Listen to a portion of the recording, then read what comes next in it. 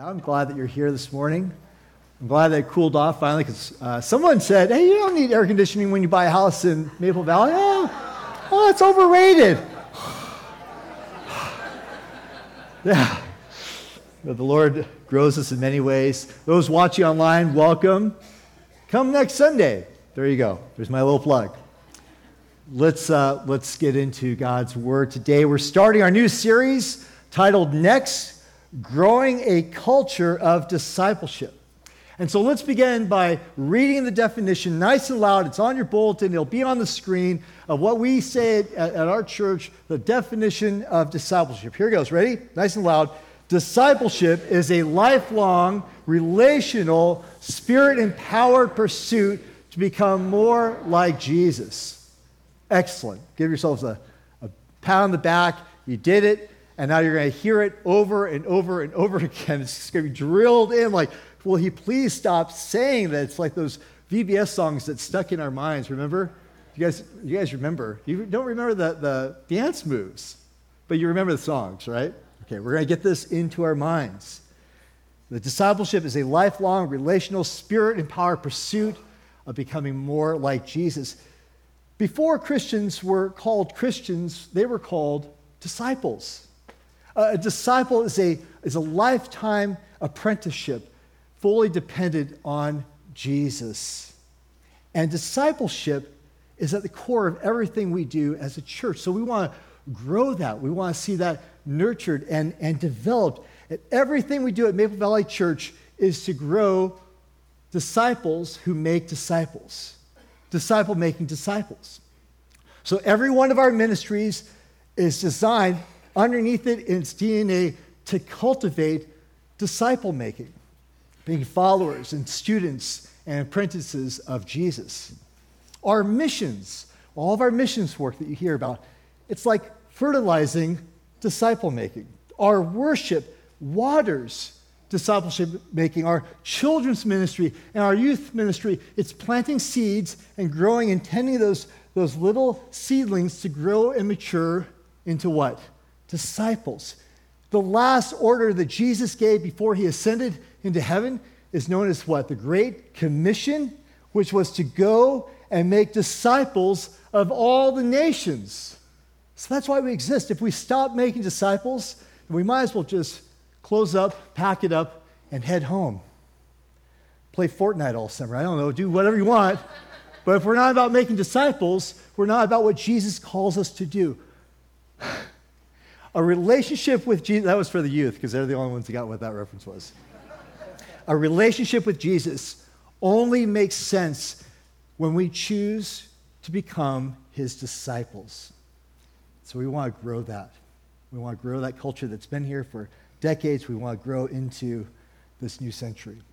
And so in this 6-part series, we're going to study how Jesus made disciples. Why not go to the source, to the master? How did Jesus call people to himself and make them disciples? Now, along the way, our director of discipleship, David Miles, is going to unwrap. He's been teasing it. We've been teasing all summer. Now you're going to unwrap and explain our plans for next, what's coming next in discipleship, the steps of the journey of faith. What's your next step in the journey of faith? Many of us know we're on track. Some of us aren't sure. Where do I go next? I've been part of the church for a long time. Some of you are brand new to our church. Some of you are coming back to faith. We're all wondering, or we should be wondering, what is my next step in the journey of faith? We're going to go to be equipped to serve, to become more like Jesus. And so we spent many, many months and many hours praying, thinking, talking, waiting on the Lord, studying, preparing for what's coming next. And so we're going to unroll that as we proceed into this series. So let's look at how the master called his unlikely first disciples. Will you please stand and let's read John chapter 1, verse 35 to 51. Listen now to God's word. It's on the screen. The next day, John was there again. This is John the Baptist, was there again with 2 of his disciples. When he saw Jesus passing by, he said, "Look, the Lamb of God." When the 2 disciples heard him say this, They followed Jesus. Turning around, Jesus saw them following and said, "What do you want?" They said, "Rabbi," which means teacher, "where are you staying?" "Come," he replied, "and you'll see." So they went and saw where he was staying, and they spent that day with him. It was about the 4th hour of the afternoon. Andrew, Simon Peter's brother, was one of the two who heard what John had said and had followed Jesus. And the first thing that Andrew did was to find his brother Simon and tell him, "We have found the Messiah," that is the Christ. And he brought him to Jesus. Jesus looked at him and said, "You are Simon, son of John. You will be called Cephas," which is, when translated, Peter. The next day, Jesus decided to leave for Galilee. Finding Philip, he said to him, "Follow me." Philip, like Andrew and Peter, was from the town of Bethsaida. Philip found Nathanael and told him, "We have found the one Moses wrote about in the law, and about whom the prophets also wrote, Jesus of Nazareth, the son of Joseph." "Nazareth? Can anything good come from there?" Nathanael asked. "Come and see," said Philip. When Jesus saw Nathanael approach, he said of him, "Here truly is an Israelite in whom there is no deceit." "How do you know me?" Nathanael asked. Jesus answered, "I saw you while you were still under the fig tree before Philip called you." Then Nathanael declared, "Rabbi, you are the Son of God. You are the King of Israel." Jesus said, "You believe because I told you I saw you under the fig tree? You will see greater things than that." And then he added, "Very truly I say to you, you will see heaven open and the angels of God ascending and descending on the Son of Man." God bless the reading of his holy word. Amen. Please be seated.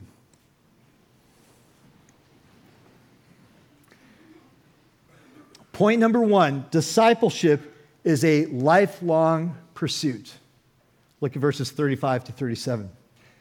John the Baptist's lifelong pursuit was to prepare the people for the coming of the Messiah, for the coming of Jesus. When his public ministry got rolling, many thought that maybe this John the Baptist, maybe he was Elijah, maybe he was Moses, maybe he was the Christ.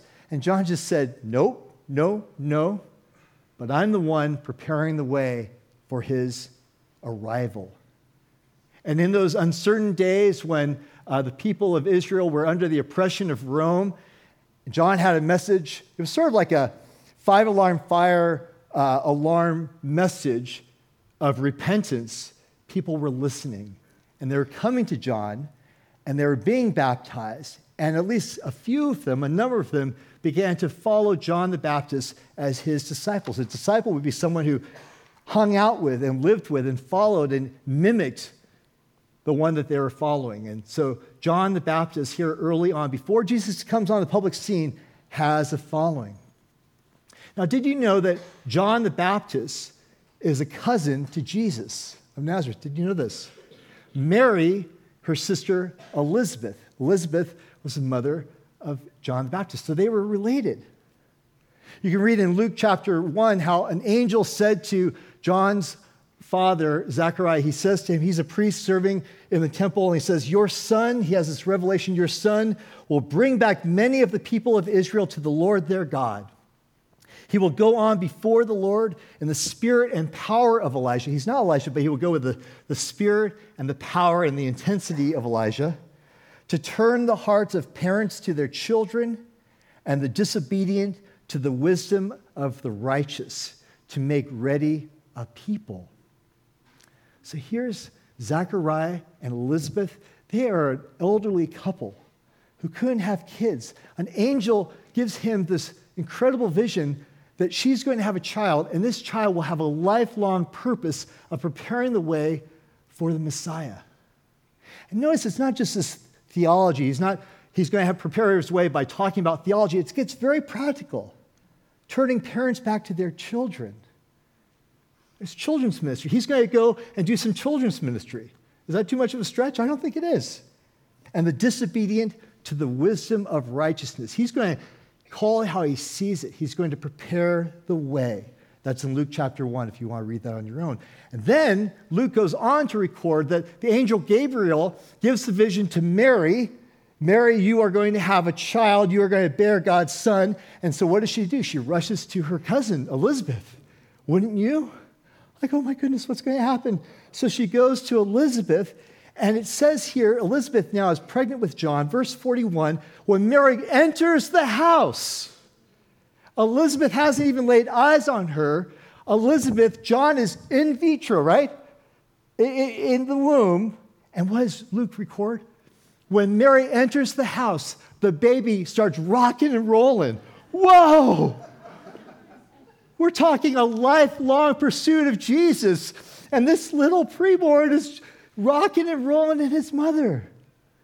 And then it says that the Holy Spirit filled Elizabeth, came upon her in a powerful way. And she says, just blurts out a word of praise. Blessed are you, Mary, among women. And blessed is the child you will bear. So John's entire life is dedicated to the moment we've just read. The arrival on the scene of the public ministry of Jesus the Christ. So when two of John's disciples, we know one of them is Andrew. Who's the other one? Unnamed. But if you study the Gospel of John, you know that the other disciple who's never named is usually John the evangelist, the writer of it. He's there on the scene. Of course, he's recording what actually happened. When they see him, and this is the third day in a row that they've laid eyes on Jesus, John the Baptist says, there goes the Lamb of God. What are you waiting for? What are you standing around for, guys? Go. There goes the Lamb of God. John the Baptist did not want disciples. He didn't want a fan club. He wanted to prepare people to point them to the Christ.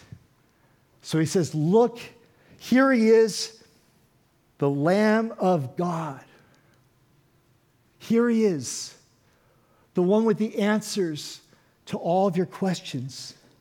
Here he is, the one who will address the burden of your soul. Here he is, the one you are longing to ask questions of has arrived. Here he is, the one who will deal with your sin and your shame and your debilitating guilt. The Lamb of God is here. To call Jesus the Lamb of God means finally God is sending the final sacrifice to die in our place. The way the lambs, many countless lambs died in the Old Testament, this is Lamb with a capital L. John says, here he is. John the Baptist is a bridge between the Old Testament and the New Testament. He's the final prophet of the Old Testament pointing to Christ. So the two hear him and they know what to do, because John the Baptist has been very good at discipling, preparing them not to be a part of his ministry, not to cling to him, but to step out in faith. And he releases them to a discipleship that will last them their entire earthly life and beyond. Discipleship is lifelong pursuit of Jesus. Our church has a rich, wonderful history of making disciples who make disciples. So we might wonder, why do we need something new? There's been so many changes already, and I get that. But the reason we need something new and refreshed is because God is always doing something new. And there's always more to learn about Jesus. It will take you your whole lifetime. Number 2, you tracking with me so far? Okay. Discipleship is also a relational pursuit. Look at verses 38 and 39. Jesus knows they're following him. Or they're walking along. He's not, who's behind me? He knows that they're there. He spins around. He looks at them. And what does he ask them? What do you want? What do you want? James K.A. Smith writes, this is the first and last question of discipleship. What do you want? Notice he doesn't ask, what do you believe?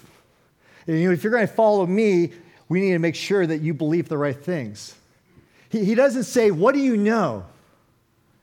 And if you're going to follow me, you're going to be on my team. We need to make sure that you know certain things, you believe certain things, you affirm certain things. He doesn't go there. Where does he go? He goes, the heart. What do you want? You see, discipleship isn't first and foremost a head thing of knowing things. And I subscribe to these list of beliefs and doctrines, and so I guess I'm a Christian disciple. No, it's about your heart first and foremost.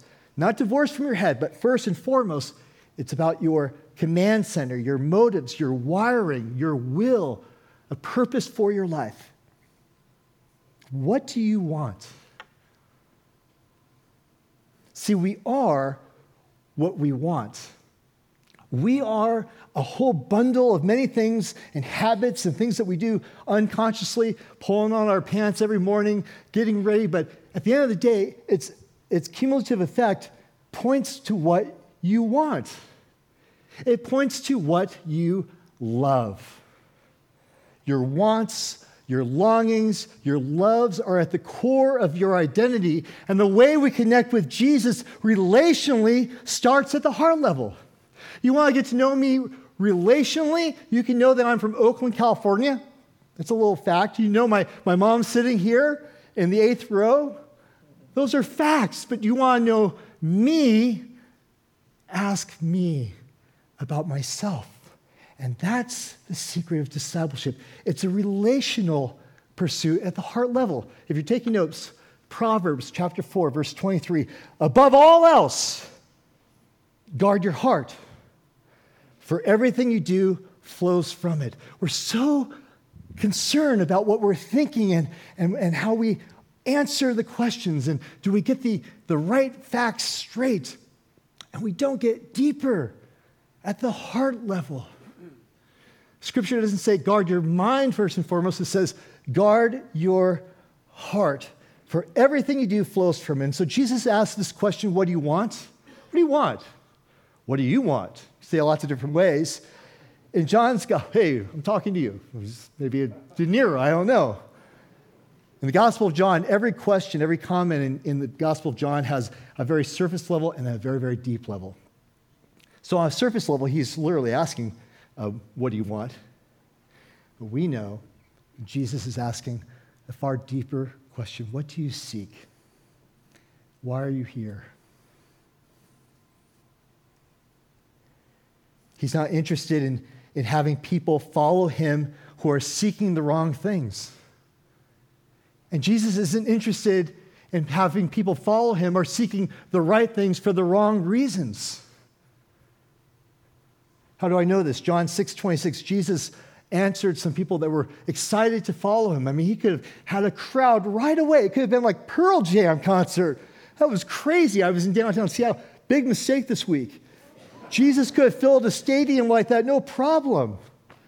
But he wheels around on a crowd following him, and he says, very truly, I tell you, you are looking for me, not because you saw the signs I performed, but because you ate the loaves and had your fill. That's what you really want. You're materialistic. That's what you want. He's calling them out. And many of them walked away, but few came. So what do you want? Andrew and I think John, I don't think they have the foggiest idea. It's a big question. They don't fully know, but they know it's got to be relational, don't they? Because their answer is that they want to be closer to him. Where are you staying? Where are you staying? It's getting late. Think about it. It's 4 o'clock in the afternoon. The sun's going down. It's going to get dark. Where are you staying? We don't have any place to go. We want to go with you. He says, come and see. Come and see. Again, in John, everything has a surface level and then deeper. When you see in John, if you do a study of John, look at light and darkness. We'll look at that next week. Look at seeing, blindness, seeing, come and see. That's a little teaser.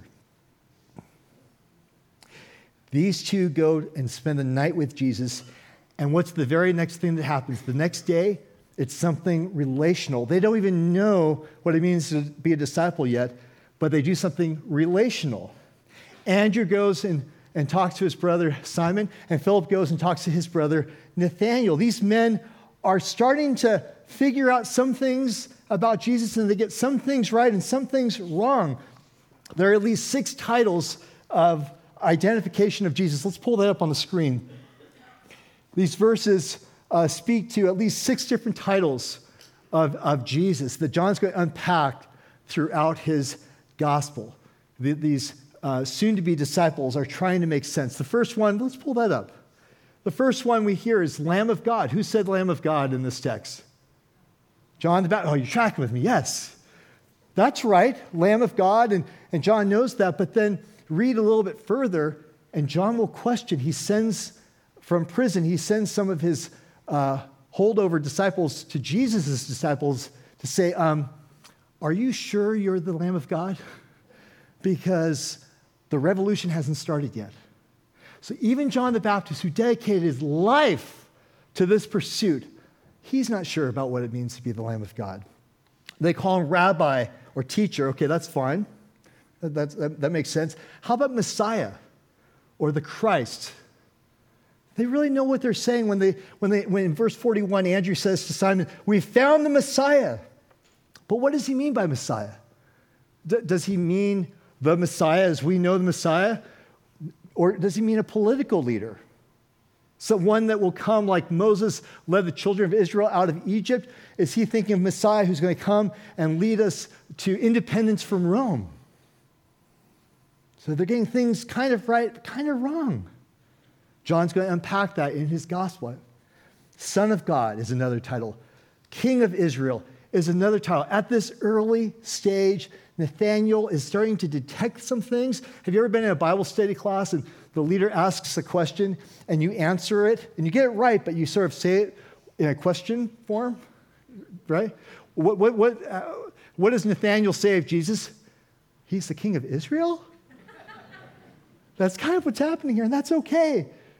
At this early stage, they're trying to figure out relationally, who is this incredible person? And Jesus, we're going to come back to his title for himself, the Son of Man. We'll reserve that in a little bit. The point is this.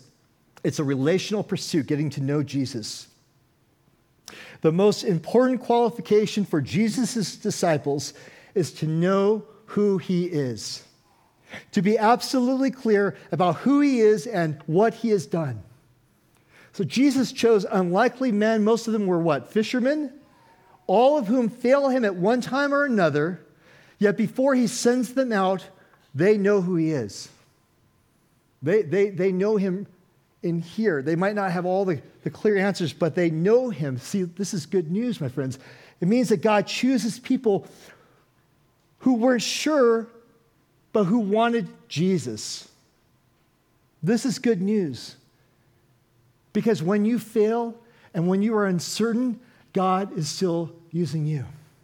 You have that opportunity to share with a coworker about your faith, and it's really embarrassing, and you might get in trouble, but you just kind of go there and say, I'm praying for you and your family. See how that goes. I don't know how prayer works, but I just want to let you know that my family's praying for your family in this time of need. And you say it with just a mustard seed amount of faith. And what does our Father in heaven say? Attaboy, attagirl, that's what I want you to do. Step out in faith.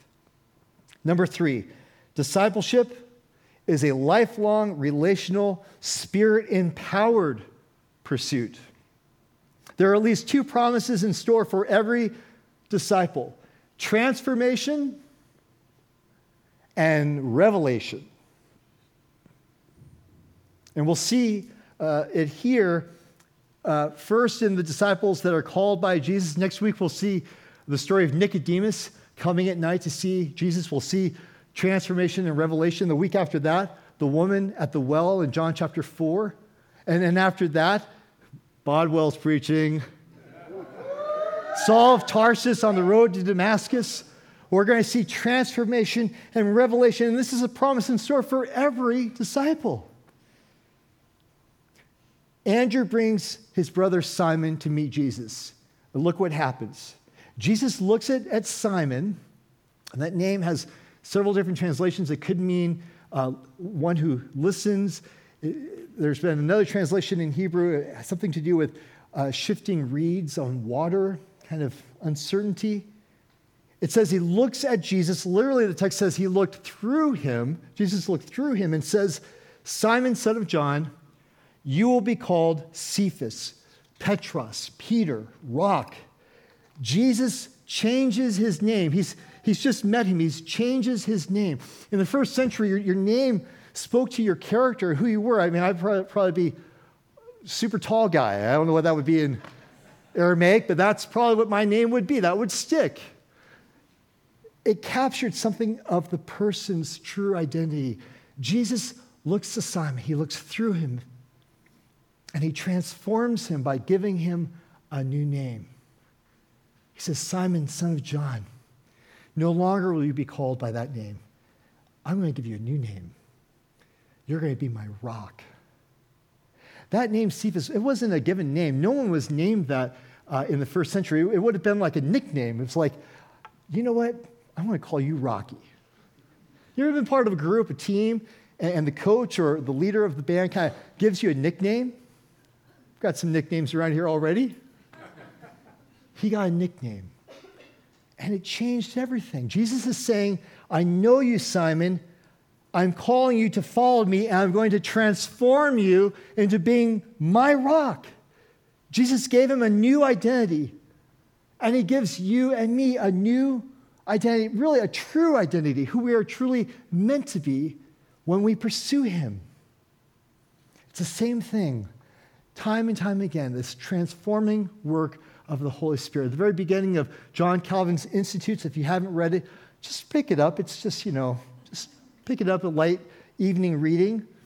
John Calvin, whose theology has greatly informed our own in our Reformed and Presbyterian tradition, he begins the Institutes this way, quote, nearly all the wisdom we possess, that is to say, true and sound wisdom, consists of two parts, the knowledge of God and the knowledge of ourselves. True wisdom comes from above, and that involves knowing God and understanding yourself in light of this God who has revealed himself in nature and in Scripture. Listen. We were never meant to understand ourselves and our world without reference to God. If you engage God, he will transform you, and secondly, he will reveal things to you. That's the second promise of revelation. When Philip took Nathanael to see Jesus, he starts popping off, right?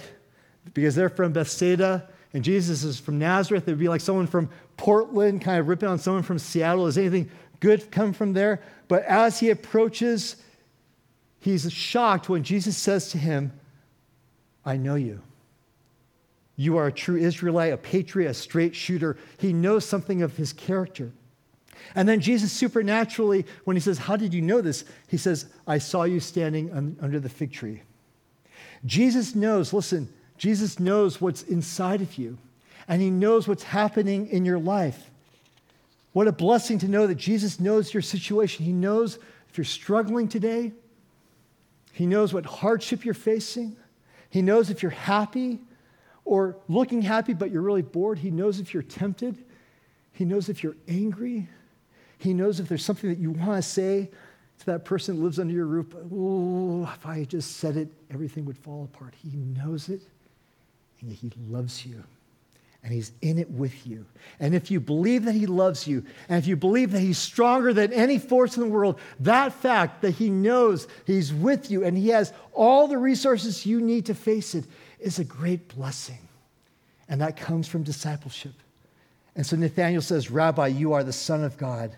You are the King of Israel. When you pursue Jesus and take the next step, whatever that next step of faith is, to grow in your relationship, things about yourself, things about your world around you will be revealed. Things will start opening up. They open up in home group. They open up in Thursday morning Bible study, ladies' Bible study. They open up at Panera on Mondays. We start looking at God's word. We pray for his guidance by the Holy Spirit. And the Lord starts revealing things about ourselves, about our history and past, about our future, and about the world around us. We start to see things more clearly. Nathanael is blown away. Look at verse 50 and 51.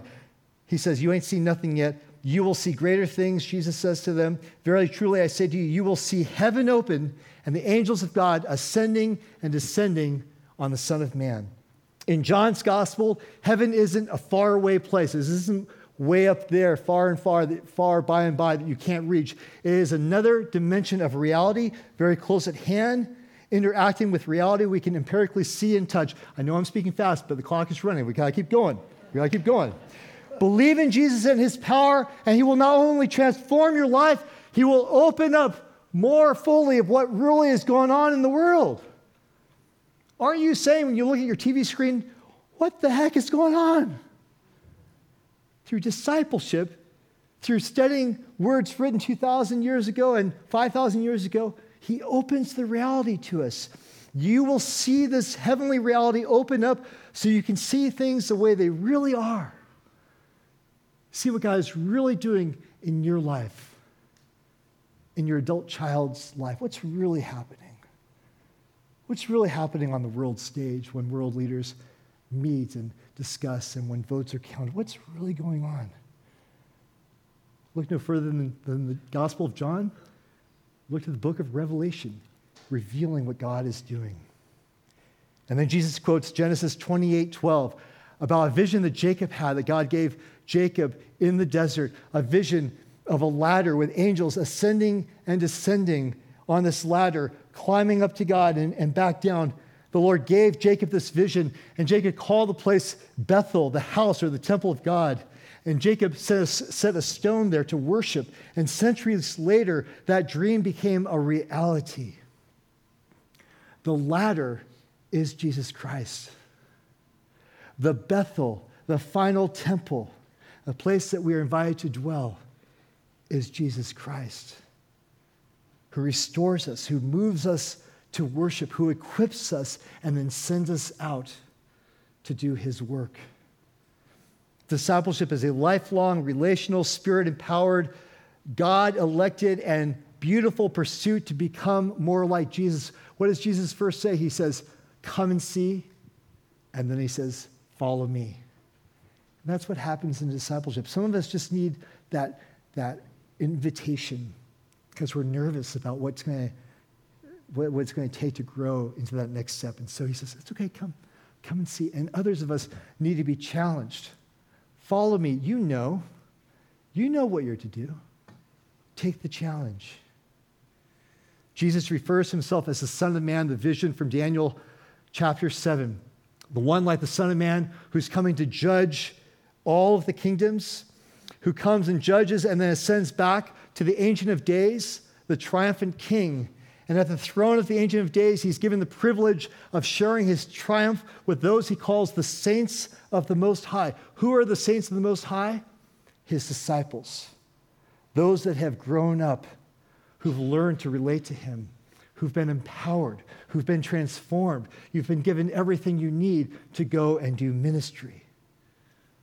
A relationship with Jesus only makes sense when you choose to live as his disciple and follow his directive to be a disciple maker.